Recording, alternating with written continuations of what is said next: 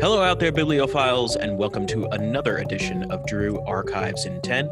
I'm Andrew Salvati, adjunct professor of media and communications here at Drew University, and joining me via Zoom is Dr. Brian Shetler, head of special collections at Drew University Archives. How you doing today, Brian? I'm doing great. How are you, Andrew? I'm doing well. So what do you have for us today? So today we picked a few items that I thought would be a really good connection to what's going on in our world, specifically COVID and the pandemic. And these are actually items from our prayer book collection. It's a collection of about 1,100 prayer books dating back from the 15th century all the way to the 20th century. But the few that I'm going to highlight today are specifically about the plague and how people used prayer to sort of combat the plague in the 17th century in England. Okay. So all of these are pamphlets, so they're very small, but they give you an idea of how people sort of responded to or reacted to a pandemic similar to what we're dealing with now, but back about 400 years ago. Interesting. So we're going to start off with the first one here. It's from 1625, and it is a very small, about 35 pages or so, what they call a form of common prayer. So what it is it's intended to have a sort of purposefully communicative property where you would all pray together over a certain situation or circumstance or event. In this case, it is a common prayer and an order of fasting, as it says on the front cover, for averting God's heavy visitation, which essentially is saying, in order to get this plague, get this sickness away from us, we need to all pray together to heal ourselves. Okay. Now, what's interesting is that each of these are assigned a specific time and location.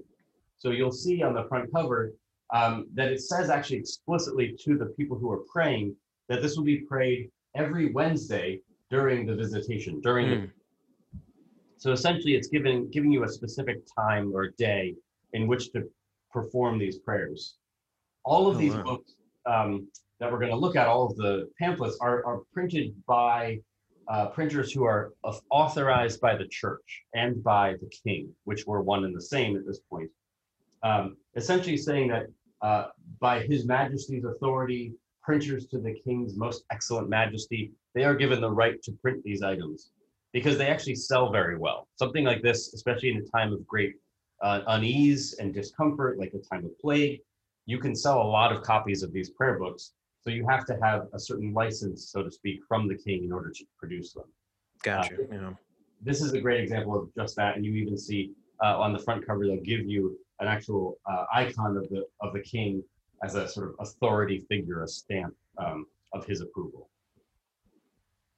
So this particular copy, again, 1625, and it's a form of common prayer, together with an order of fasting. So there's a sort of second component to it where you're not only praying, but you're spending the full day that Wednesday, fully fasting for the entire day as a way to sort of give up things in order to try to please God, to make Him take care of the plague and to essentially heal you.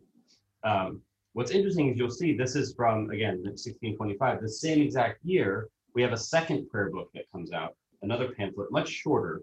The last one, like I said, was about 30 pages or so. This one's only about a dozen pages. And this one in the beginning has a slightly different direction to the people who are actually making the prayers. It says, a short form of thanksgiving to God for staying the contagious sickness of the plague. And it's specifically aimed at the contagious part. Now, what's interesting is it's to be used, as it says right on the cover, to be used in common prayer on Sundays, Wednesdays, and Fridays, which means that they are 3 days a week having people come together to pray to get rid of this contagious disease. And for those of us who know in this time of COVID, social distancing is key, staying outdoors is key, staying away from other people is key. So inviting people 3 days a week into your church to pray closely together, maybe not the best idea to get rid of a contagious disease. Yeah. But I mean, I suppose if you believe that the disease was, I don't know, divinely inspired or originated by supernatural means, maybe that would make sense, right?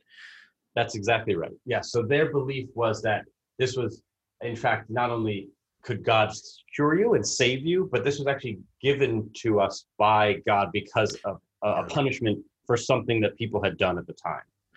Yeah, wow. I mean, it's interesting to me too that this seems to me to be a form of mass communication in an era before anything like we know to be communication existed, right? To sort of get everyone to participate in a community all at the same time, all on the same day. This is fascinating. That's exactly right. And in fact, that's why these things are so, um, if you were here and seeing them in person, our audience who's listening, you would see that this is a very small item. It's really no bigger than about the length of my It's about hand. the size of your hand. Yeah. And it's only, like I said, this one only 12 pages long. It's very short. It's actually rather cheap to produce and cheap to purchase. So it can be distributed to a large number of people. So yes, that sort of mass communication, sort of sending this out into the public in London, where all of these are coming from, it makes it an easier distribution point because you can give these out throughout the city relatively cheaply or sell them throughout the city cheaply. So yes, you're right on track with that. Yeah. Wow. So again, 1625. So two different approaches, if you will, to prayer books and how prayer can sort of combat the disease. We jump ahead then to 1636, this is an interesting version. It's almost identical to the first one that we looked at, the slightly longer one, again, about 30 to 40 pages. This one actually has its original wrapper. So all of these were either bound with no cover at all or just a single piece of paper as a cover. Okay. This particular copy has a parchment binding. Parchment is essentially animal skin, and it protects the book to a degree. Yeah, it's in great condition. Yeah, considering its age, yeah, again, we're talking 500 or 400 years old. It's in pretty great shape. There's actually something written at the very top of the cover. It was written there by the owner of the book, and it says, "Common Prayer Book in the Time of Plague." Wow. So very much this is putting you into the life of the person who had this book, who used it, who was probably trying to ward off sickness, or maybe themselves were sick. And so they purchased this as a way to combat the disease. So this would be considered marginalia. Exactly. Yep. And what's interesting is you don't find marginalia often on the outside of the book. So it's interesting for us to see. It's a really great example of how you can use what is rather a plain looking cover as a free space for writing. Now, do we know anything about these plagues? What were these plagues? So it's essentially a bubonic plague, sort of Black Death that we think of. Okay. A different version of that, but essentially that's what was happening. And it hit London multiple times in the 17th century, every 8 to 10 years, honestly. So this is why you see these prayer books being reprinted so often. So again, from 1625, we have another one, 1636.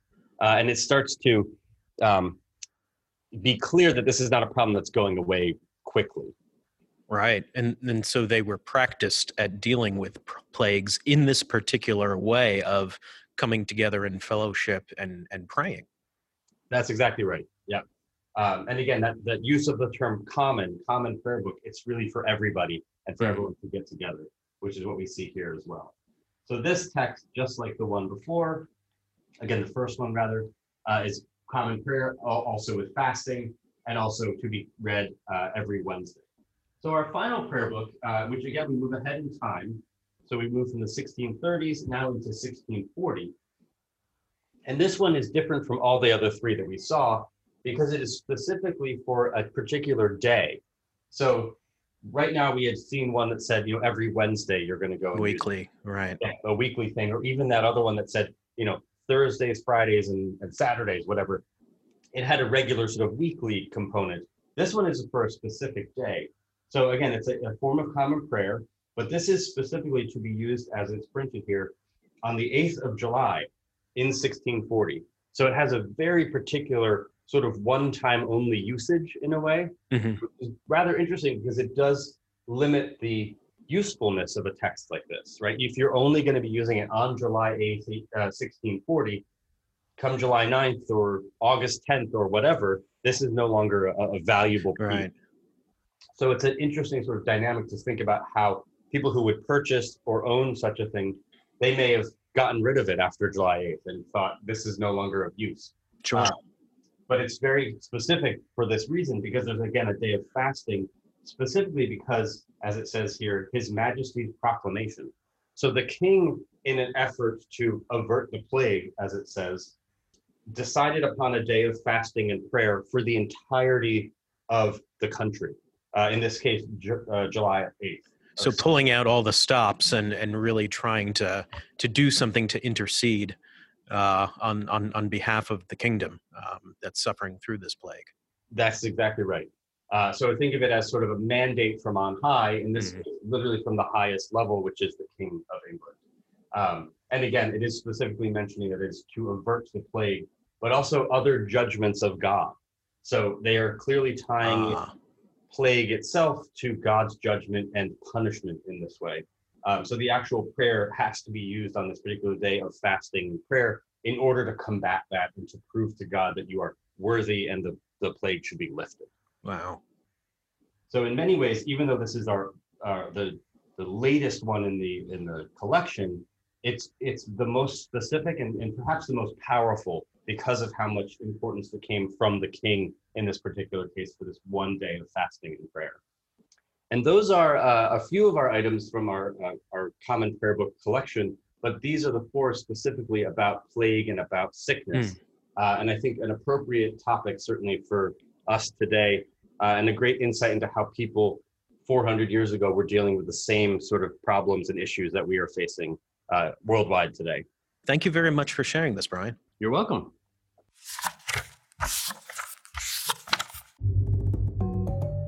That's our show. If you want to see images of the items we've highlighted today, head on over to Drew University Participatory Archives at www.drew.edu/library/special-collections. You can follow the Drew Special Collections and University Archives on social media, on Facebook at Drew U Special Collections, on Twitter at Drew U Archives, and on Instagram at Drew Archives. For myself, Dr. Andrew Salvati, and for Dr. Brian Shetler, take care, stay safe, and see you next time on Drew Archives in 10.